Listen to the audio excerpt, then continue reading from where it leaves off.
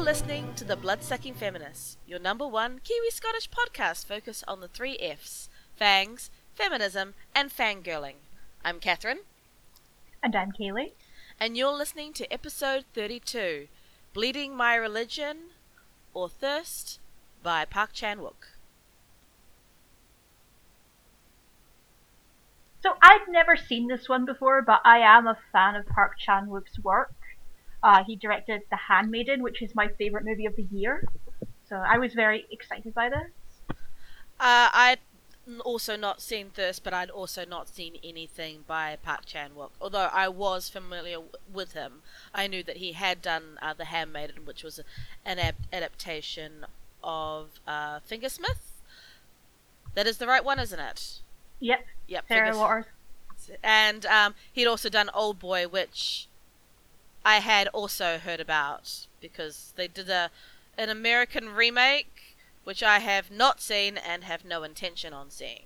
It's not that bad, honestly. Like it's not a train wreck, but the original is just so fascinating and visceral and strange. And I mean, you do see a man eat a live octopus, and the guy actually did that. So. Ew. Oh yeah, he had to do it like 4 or 5 times. Ew. Oh yeah, you can actually we're going so early into the tangent here, but you can watch there's like a making of video on YouTube, and it's them preparing for that scene, and the actor actually prays before each scene that he does it as like forgiveness from the squid, and then he eats it. And then he has to go do it to another one. 4 of them he did it with. Talk about doing it for the art. Oh yeah. So he's that kind of director. If you get the chance to see The Handmaiden, and it is absolutely wonderful, but everything is just heightened to just the right degree, you know? Like, the violence is super violent, the sex is super sexy. It's that kind of just slightly out of our realm, just outside of realism angle that I find so fascinating about his work. So knowing that he's made a vampire movie, I was in. And then finding out actually that this is technically an adaptation was even more fascinating. Yeah, it's technically an adaptation, almost as much as technically I've been in England, but I was just passing through Heathrow Airport. But I didn't know this until after I'd seen the film. Technically, this is based on Thérèse Raquin, the Émile Zola book, which is about a dissatisfied housewife who is kind of strange and egocentric and selfish and decides to have an affair with one of her husband's pals. But there are no vampires in that one. So basically Park Chan-wook has done what me and you have always wanted to, which is like, yeah, this story is fine, but it would be so much better if there were vampires. he gets us.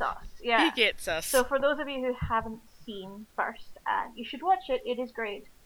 Actually won a prize at the Cannes Film Festival the year it came out. So it's highbrow good as well. It's the story.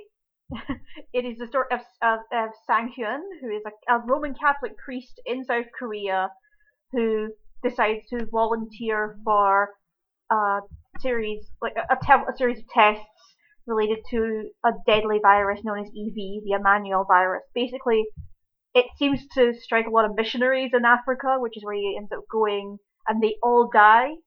And he dies as well, but after a blood transfusion he receives while he's on his deathbed, he is mysteriously returned to full health and becomes this figure of inspiration and basically a walking miracle to his congregation, which leads him...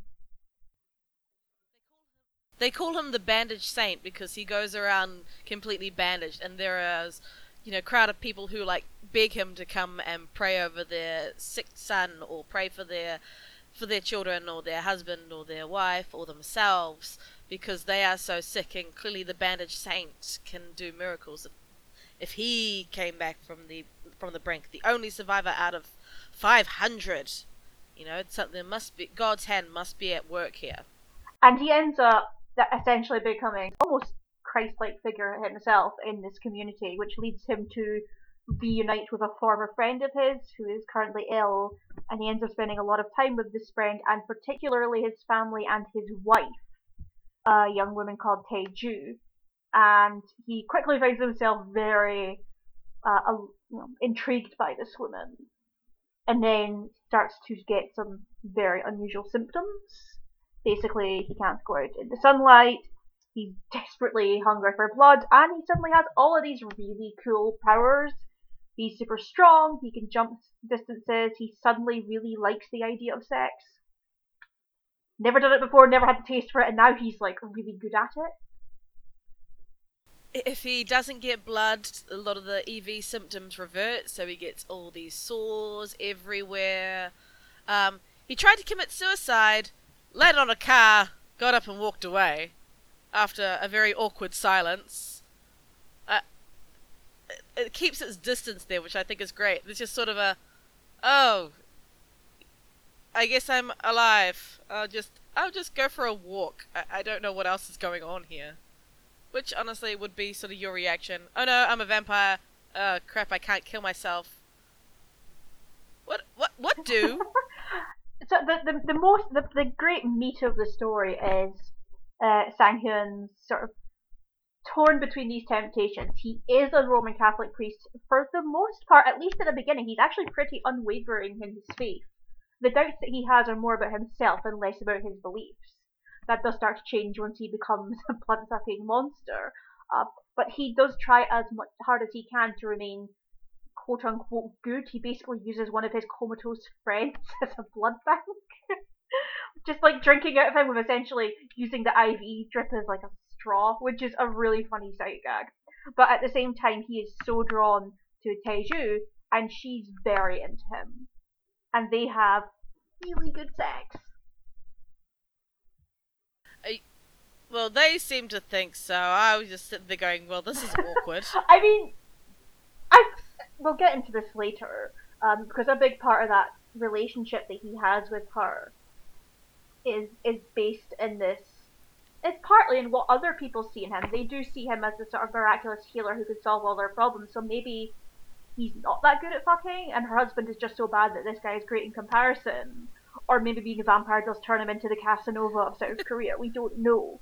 But that the dynamics that they have change so in such fascinating ways throughout the story, and a large portion of that is based on the fact that they are really attracted to one another, and it's something that neither of them are really used to. She's married to a guy who she basically grew up with, who's kind of a wet blanket. He's essentially like she's kind of like his foster sister in a way. She grew up in this household, but is essentially like the indentured servant of her mother-in-law. So when she actually finds someone who's quite interested in her, and she's really willing to take advantage of that, like she basically falls on the guy. And then they just start like chatting up in really dirty ways when they talk about mahjong, which I thought was hilarious. I could do this all night long. It's a really funny film, actually, as well. Yeah, so Taeju's family rented a room from Lady Ra, the mother-in-law, and the family, and then they just left the child there when she was about 3, and so she's like, I took her and raised her like a daughter and a puppy. Also a great line. Which sort of sums up... Yeah, so, you know, raised her, and then when the time came, look, just marry my son, it'll be fine. You've been raised in the same household since you were children, and the priest referred to her as your sister.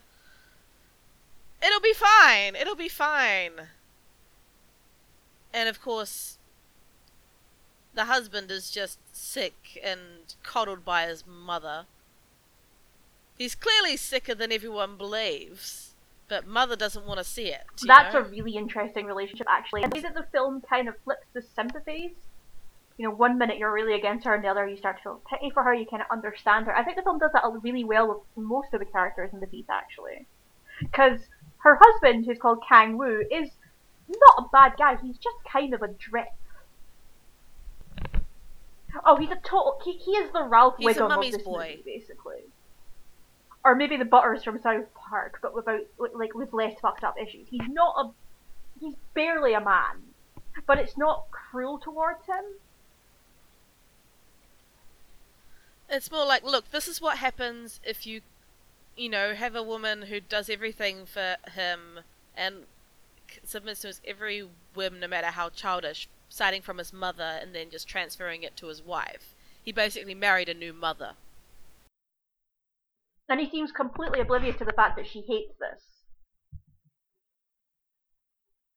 Well, he's too busy being sick. And masturbating, possibly. There's actually quite a few masturbation jokes in this. This is a really funny movie. One of my favourite things about Park Chan-wook's movies, actually, are the ways that he just juggles so many tones and genres at once.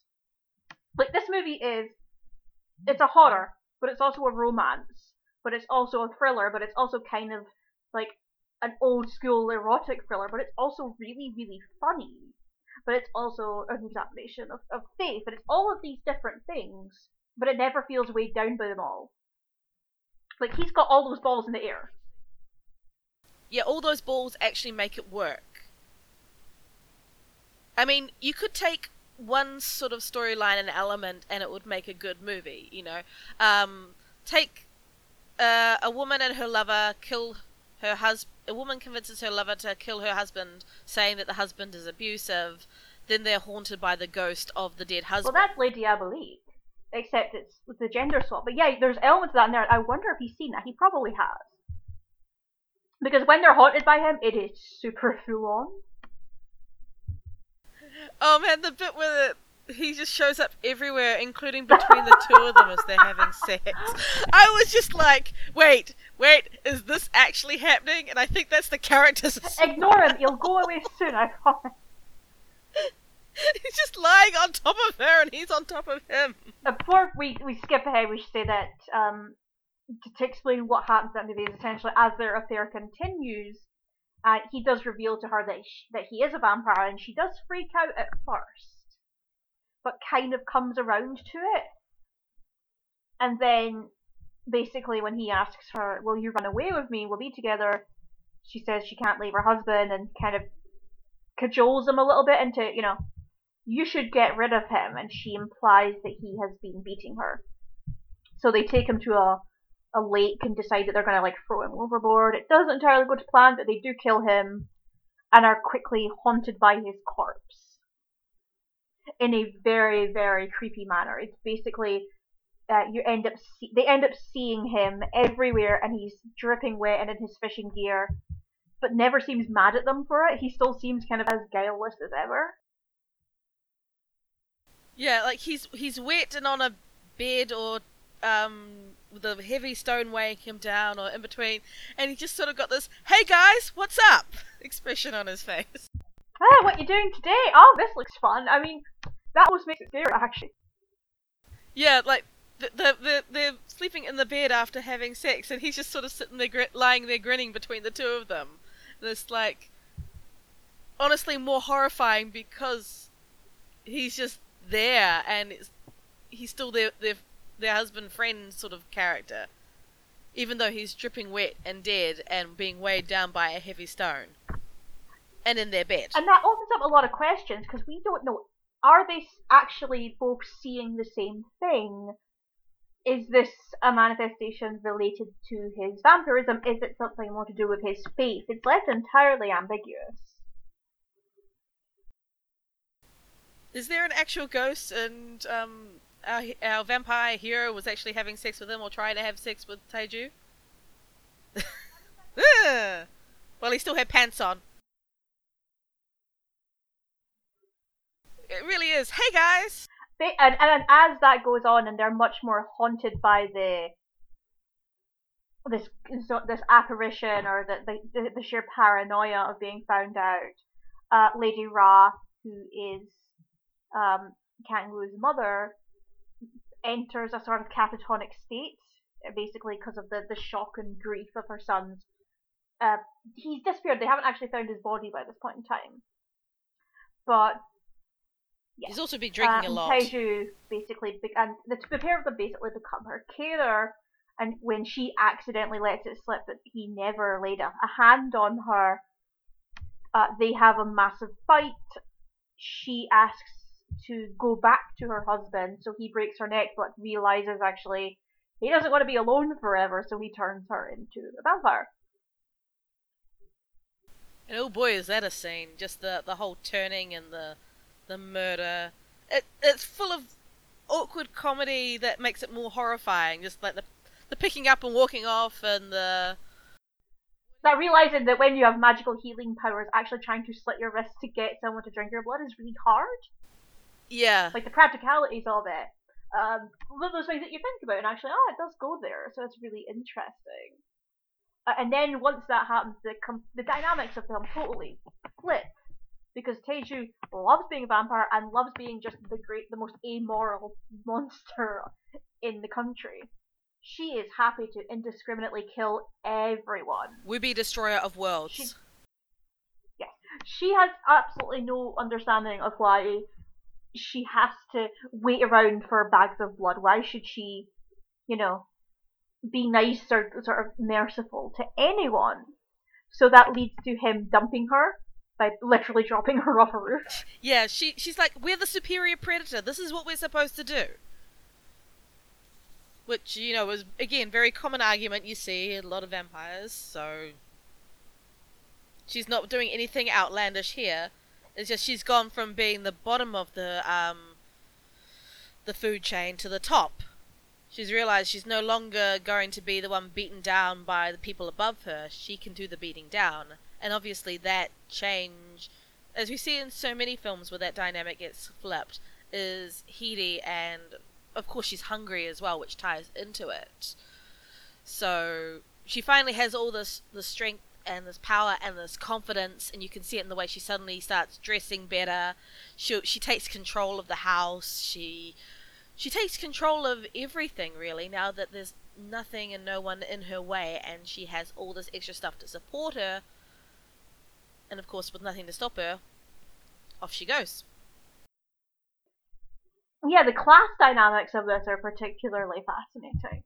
Because once she does become a vampire, it's not that she necessarily moves up in class, but she is now the head of a household. And that brings with it a respect. So the people who came to the Mahjong games that her husband and her mother-in-law ran would mock her or completely blank her, and now, she's running it, and they are, by her, they're, into it. They really do respect her in that element because, the chain of command has totally switched. She's now part of the table, not serving the table. Yes, exactly. That doesn't last very long, because at this one Mahjong game, Lady Ra finds a way to communicate that these two are the killers, and that basically means they have to do a little bit of a clean-up situation, which is part The Shining, part Benny Hill. Like, if you put Yakety Split Tax over them, like, running in and out of the doors, it would totally make sense. Oh, I know what I have to do. Please do it. After this, it is wonderful. But it's also, they don't mind getting super violent in this, which is one of the things that I really like about Park Chan-wook's movies. It's very stylistic, but it's not. It doesn't feel like too much. He's good at picking stories that go with it. Because there is a scene in The Handmaiden involving a squid. He really likes octopus, guys. That I will not talk about because you should watch the film. But it's that kind of sex or food. It's implied sex.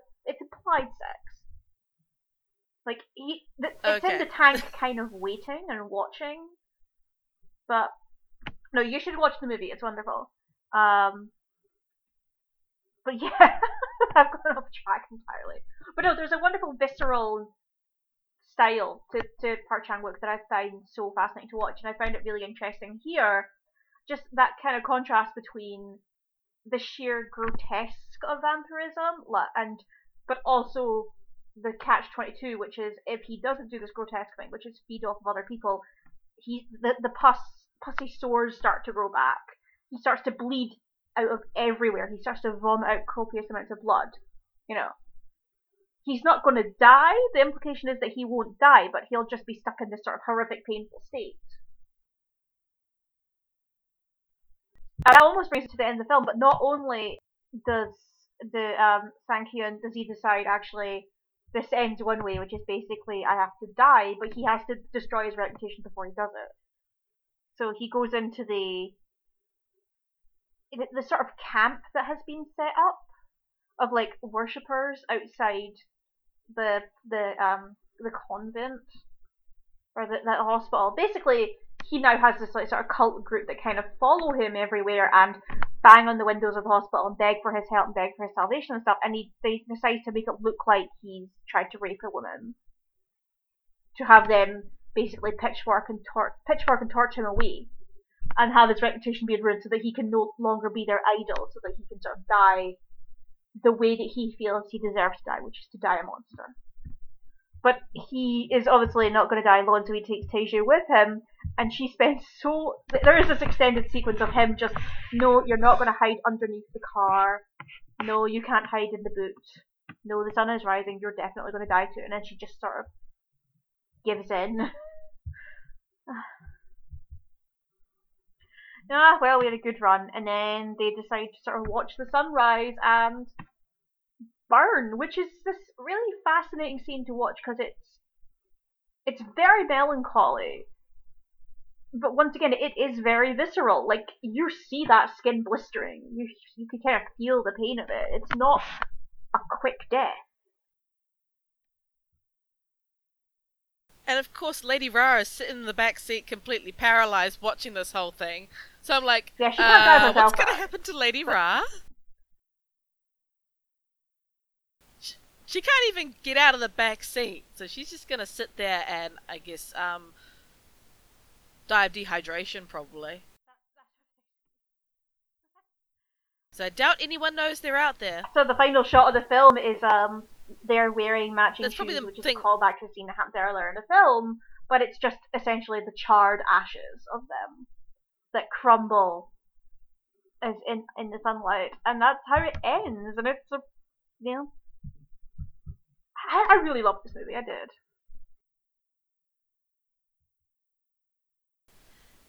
It's a vampire movie, but it's a story about a couple. It's a story about religion. It's a story about everything. It's incredibly ambitious, but it seems so simple. Like, if you pitch this story to someone, it could so easily read like the kind of B movie thing you'd see on the horror channel at like 1 a.m.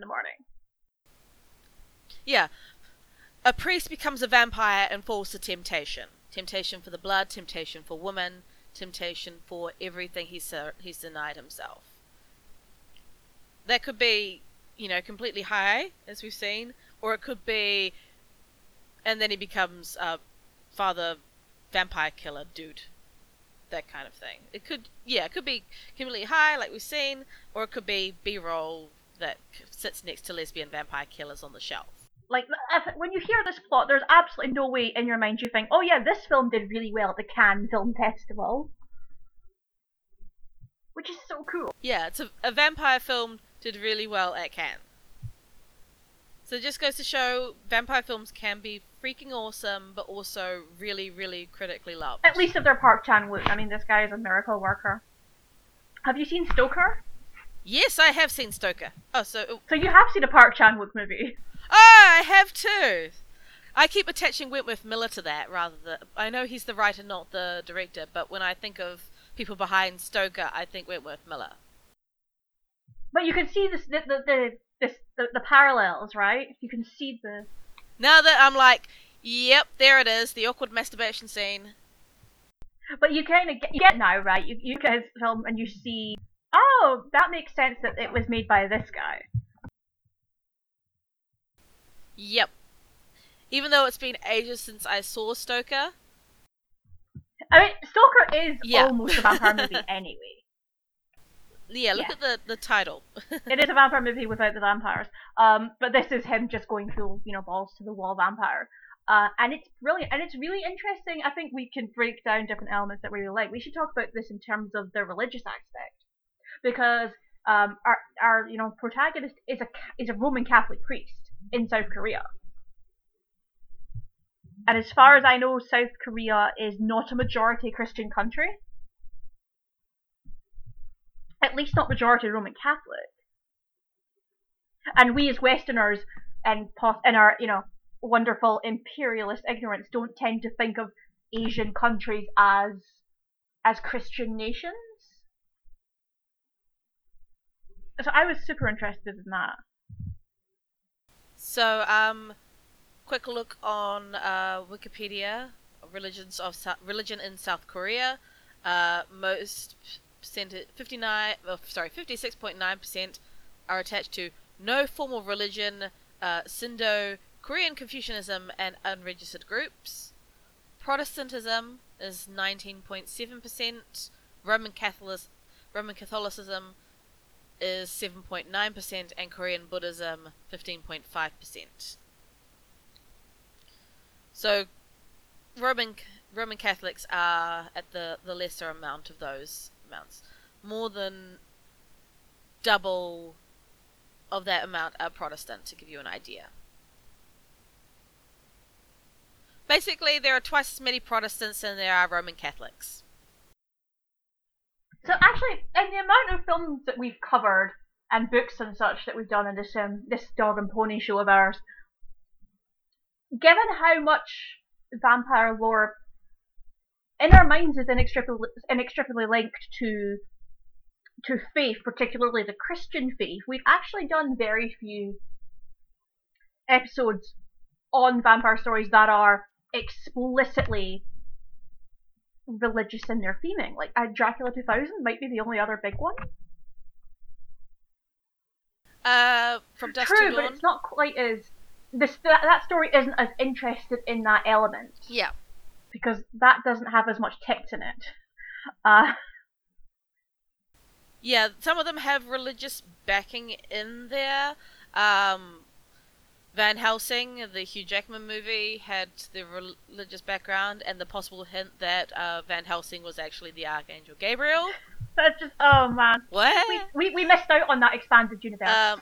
There's the priest in, I know, I need that as the comic but the book big one I sequel, think for us, I think the big one that we've done is Dracula 2000 in that aspect, because it's an explicit part of the story in a way that you can't just sort of like wishy-washy dismiss as, oh well, that had to be there. No, they centered the story on that specifically, and that's what Park Chan-wook does here.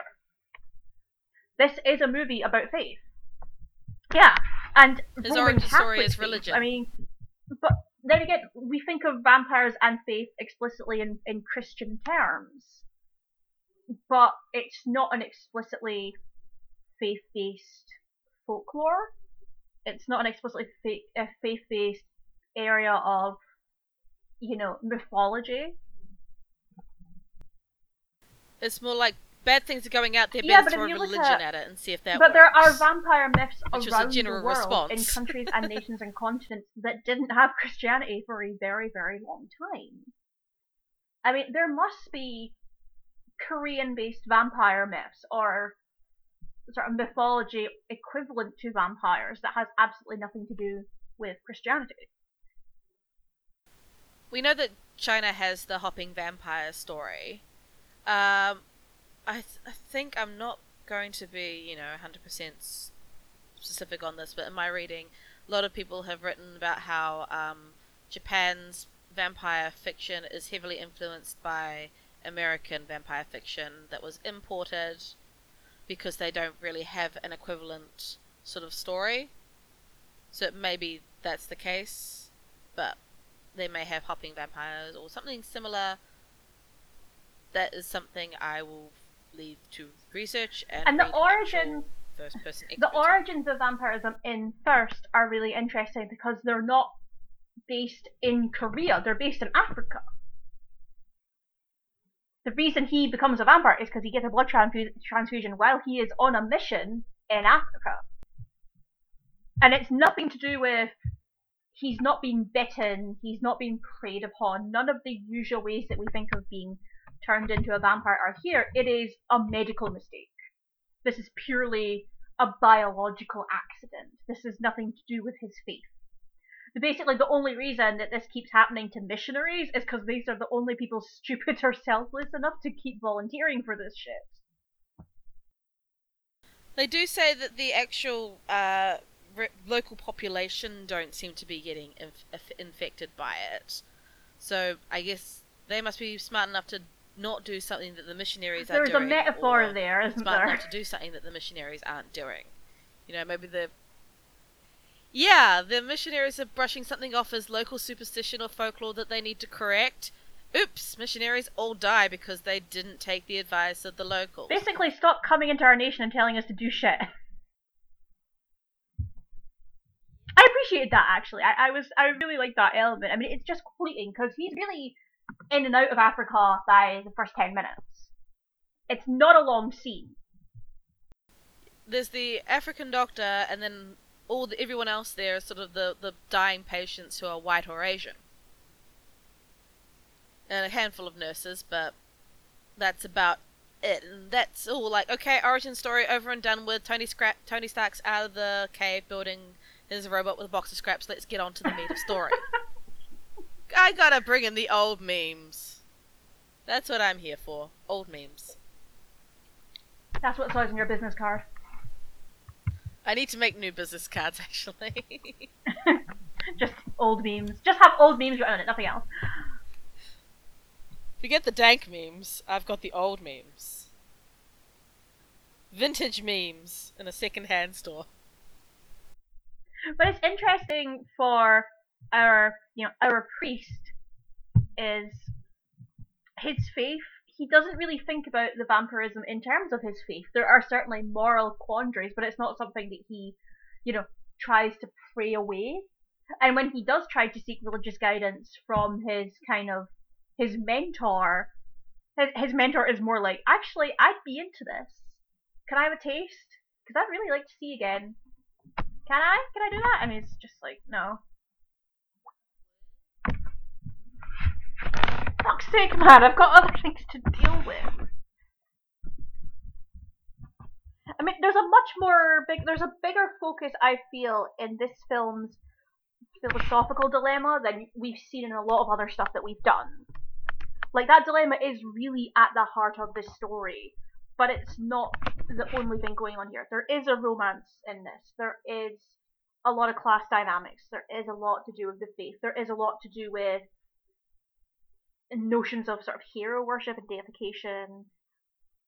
There's a lot of silly comedy in this. Like, his friend who's in the coma, who tells that story about one time he gave some cake to some sort of children and passers-by, and that's maybe the thing that's going to get him into heaven.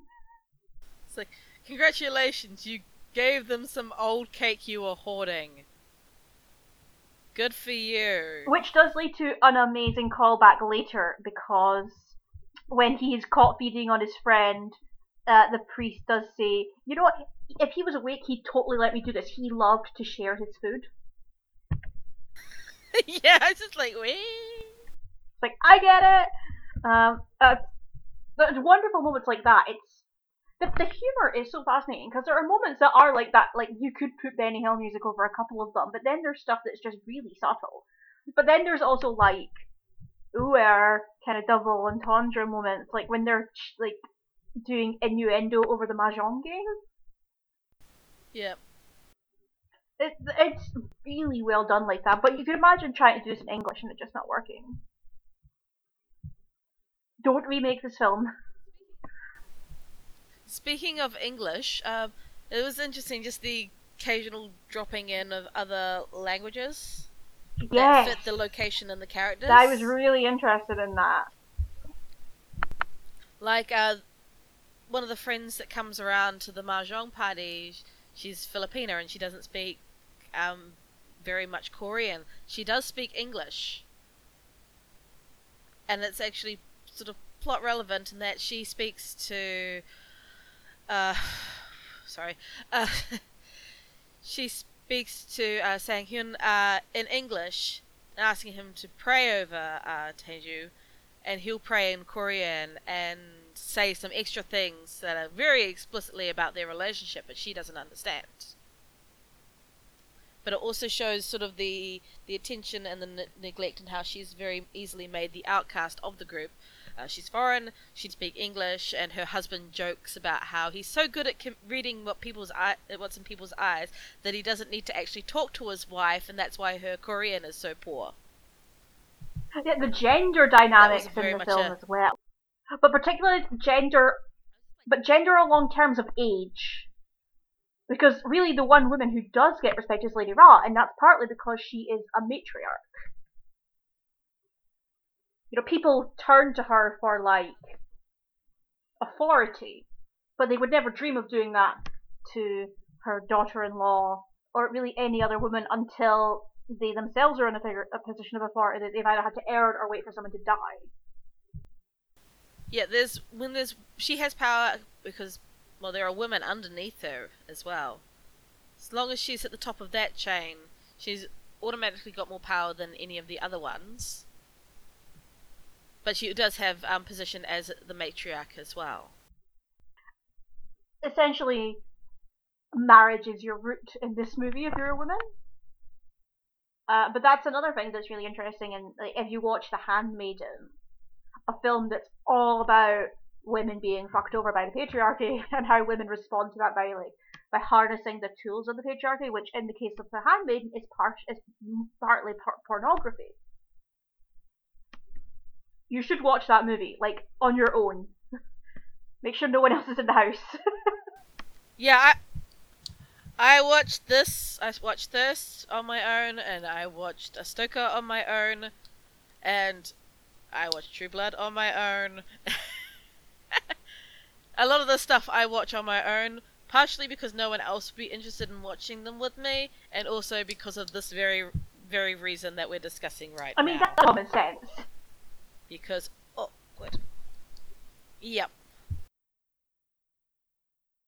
I think that we should talk about the vampirism itself.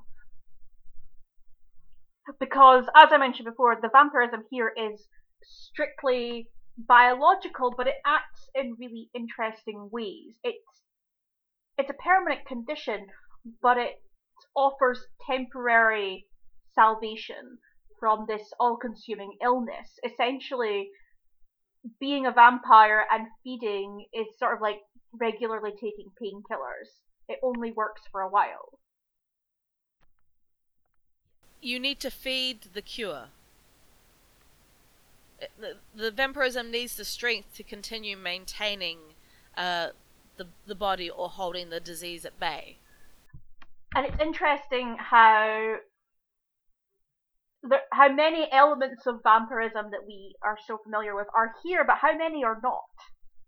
So aversion to sunlight is here, the sort of increased strength and agility is here. No fangs. He does bite, but there doesn't seem to be actual fangs. He's a Catholic priest, but obviously there's no repulsion by his face has that. There's no moment where he's like looking at a crucifix and burning him or anything, which I was expecting. And I thought that was going to be part of the philosophical quadrant. It's not, and I actually think it's more interesting for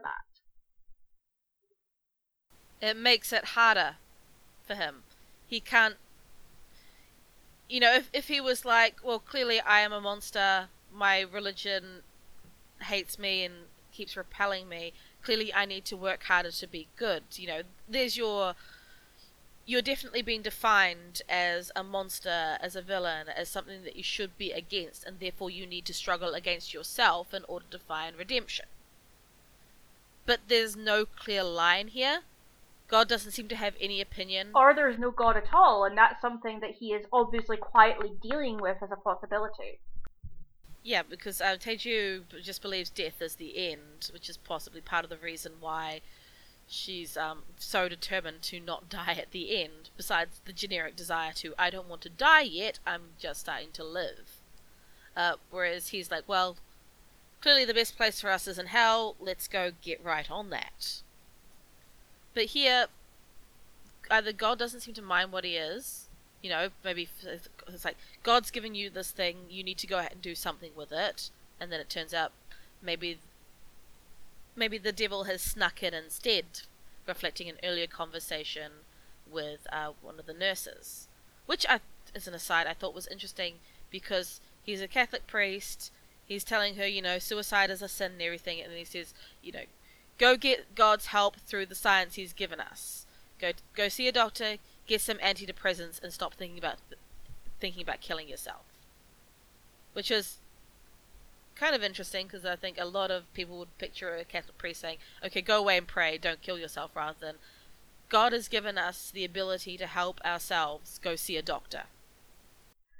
And also, she responds to that in a really interesting way, which is she does, quite rightly so, read it as kind of patronising. Yeah, he says, stop thinking about the bastard who dumped you. And, stop thinking about killing yourself. I mean, as far as I've never been suicidally depressed, but I don't think it works like that. No, it doesn't.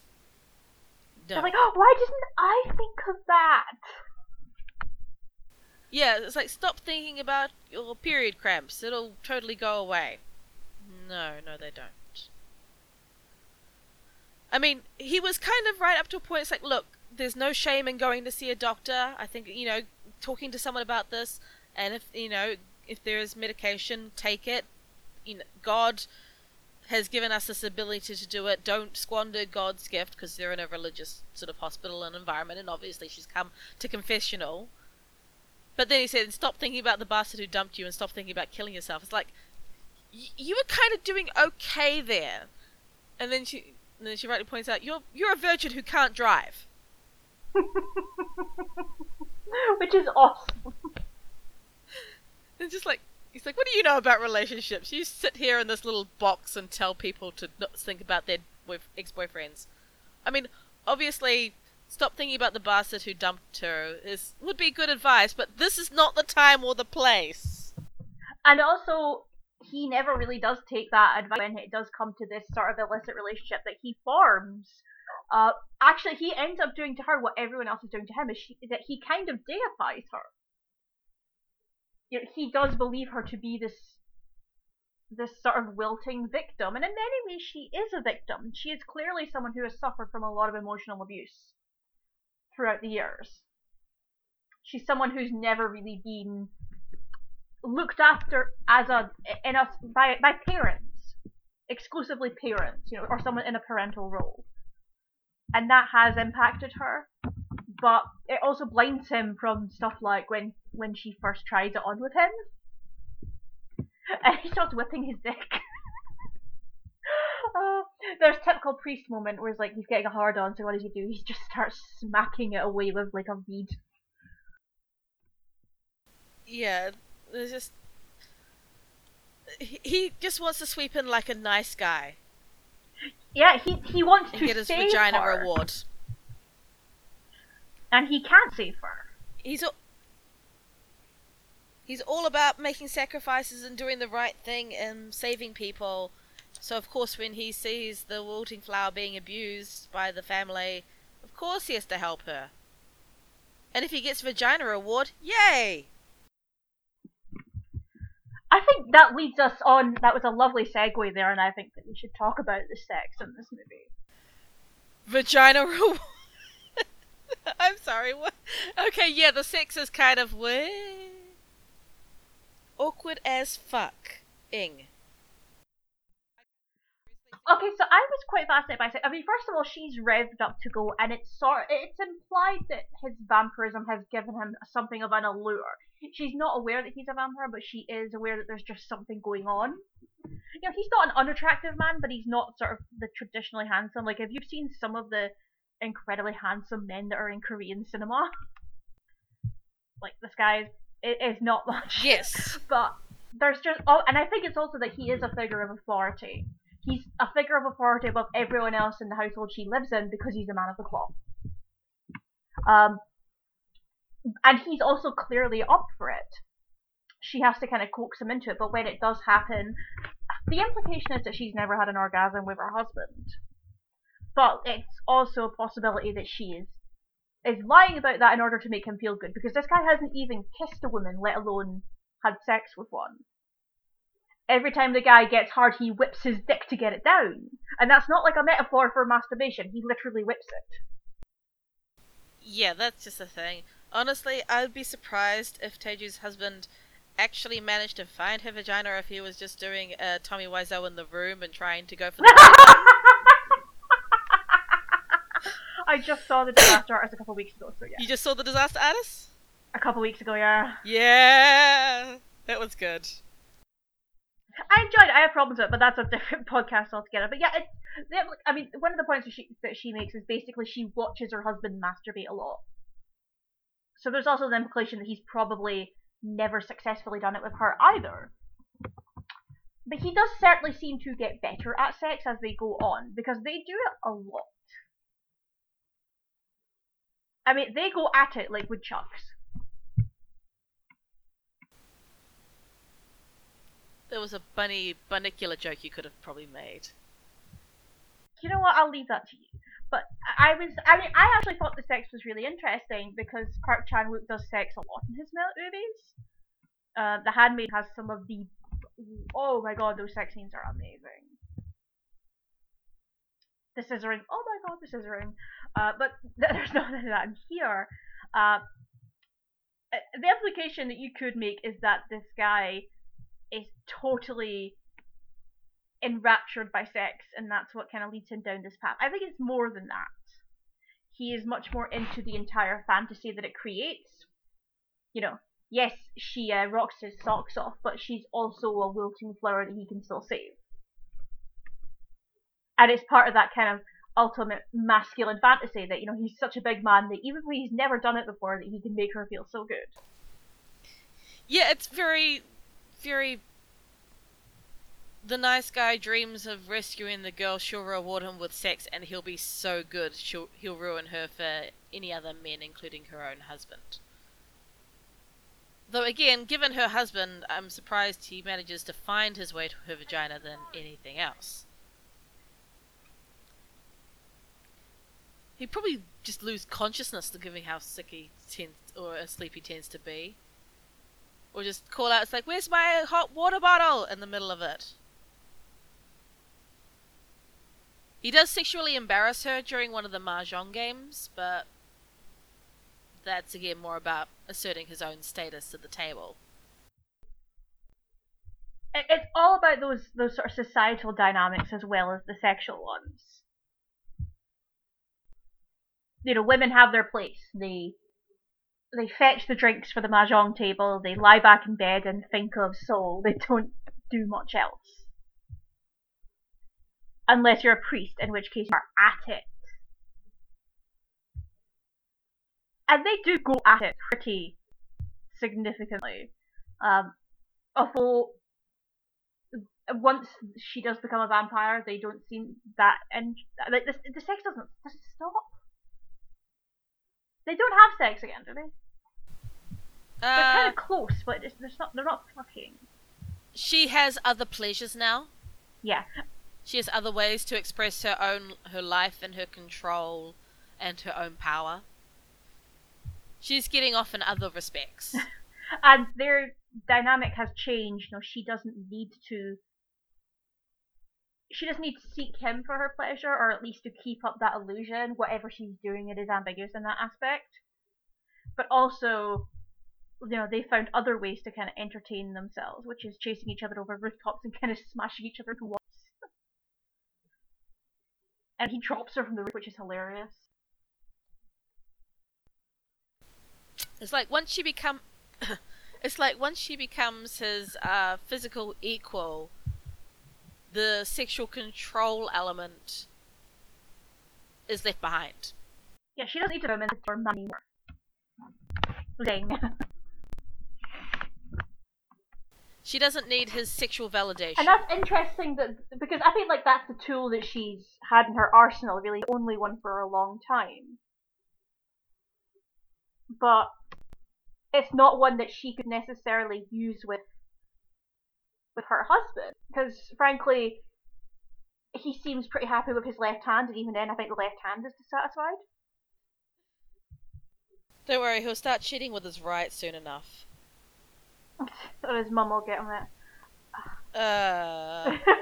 Sorry, I had to. And yes, this is the first movie made in a South Korean cinema with a full frontal male nudity scene.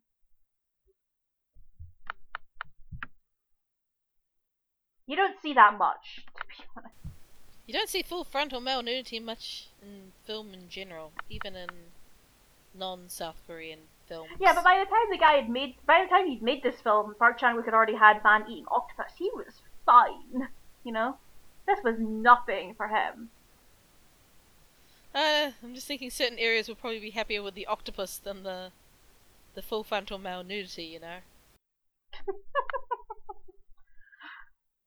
Good night, everybody. I do love that that's one of his recurring themes, octopi. You know, why not?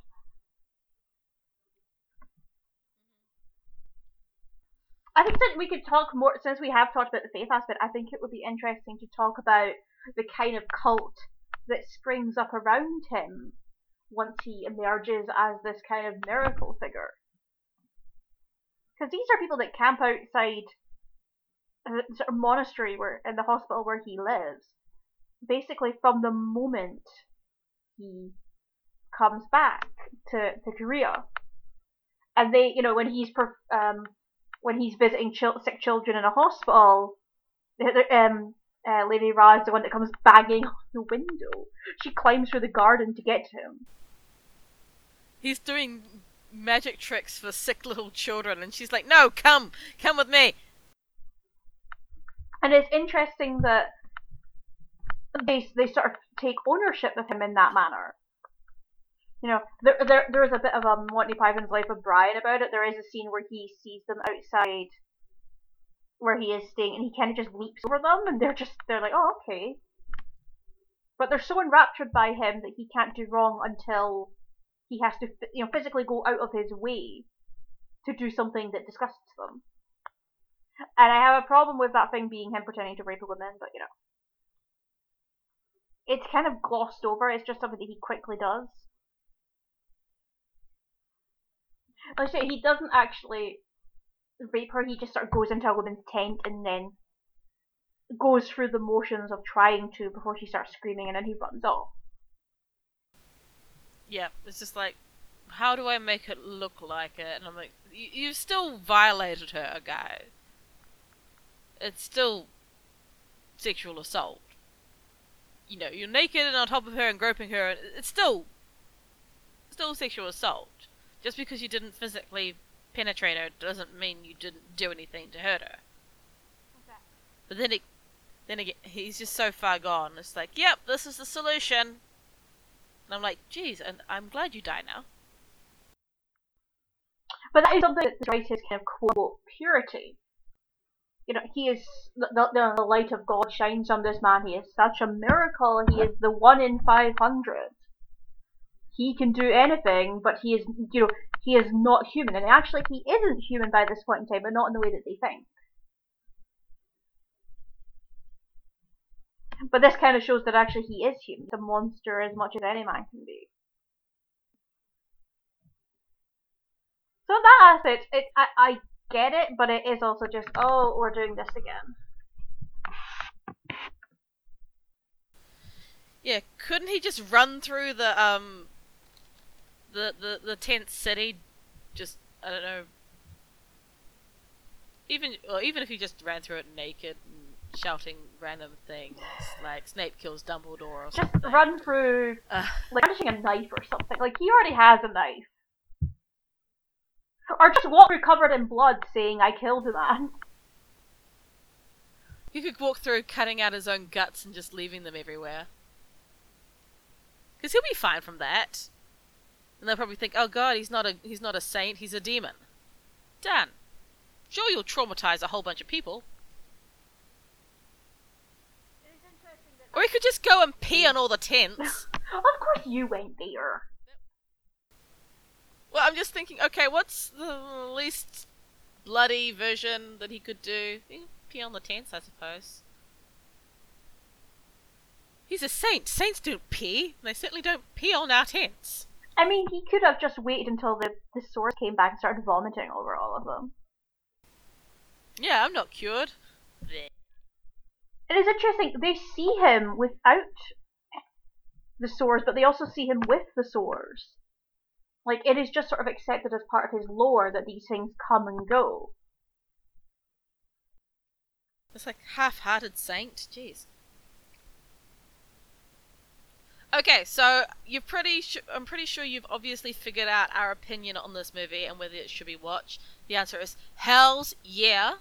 This is easily one of the favorite things that we've viewed or read or anything like that for the blood-sucking feminists, and it's easily one of the favorite ones I've done.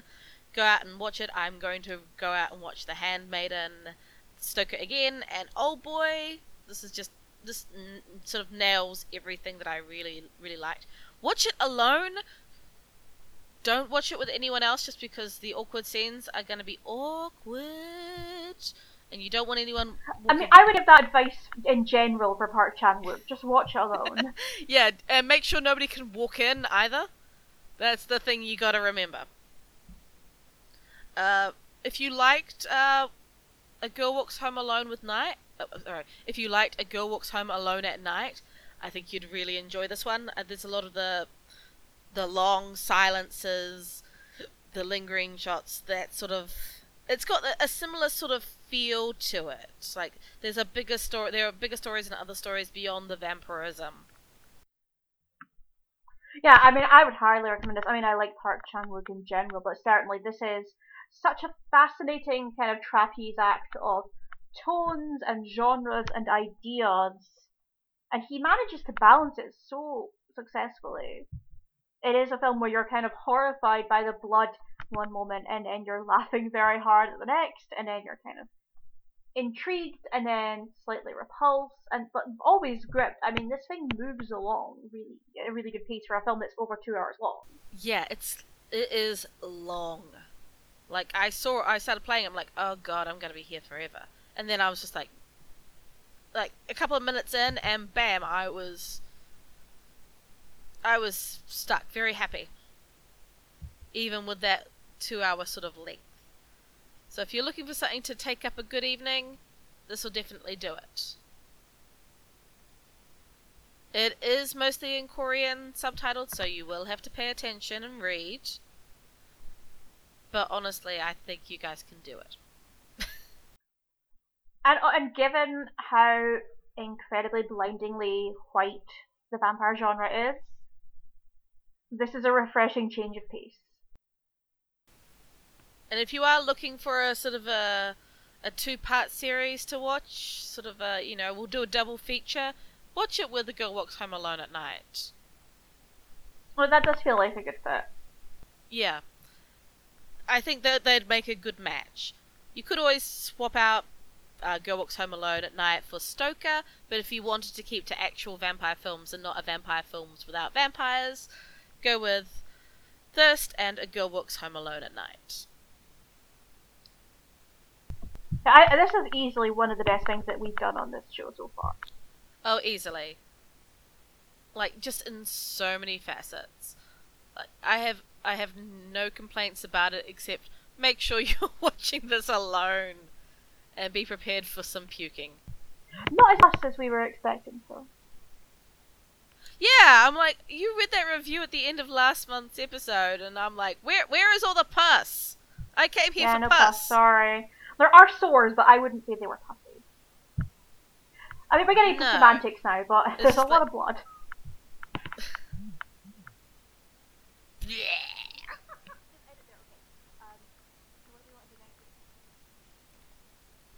So that's it for us on Thirst this month. Next month we'll be doing Daybreakers, the Australian-American science fiction vampire film by Michael and Peter Spierig.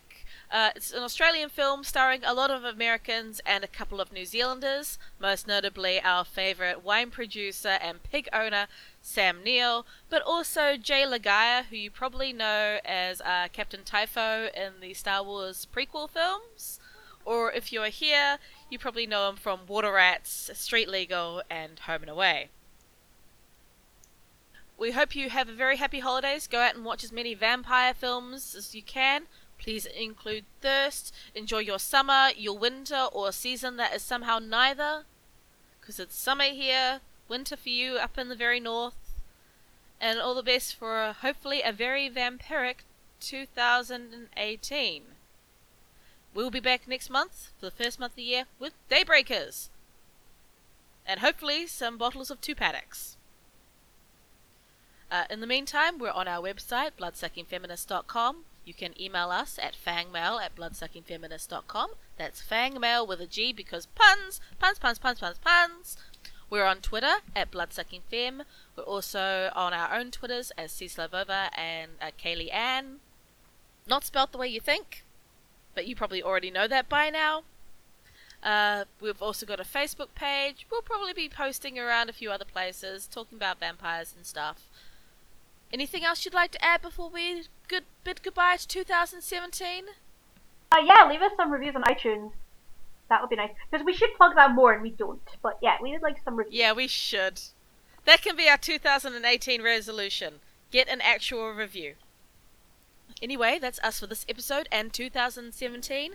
We'll see you on the other side. And until then, don't let the vampires bite.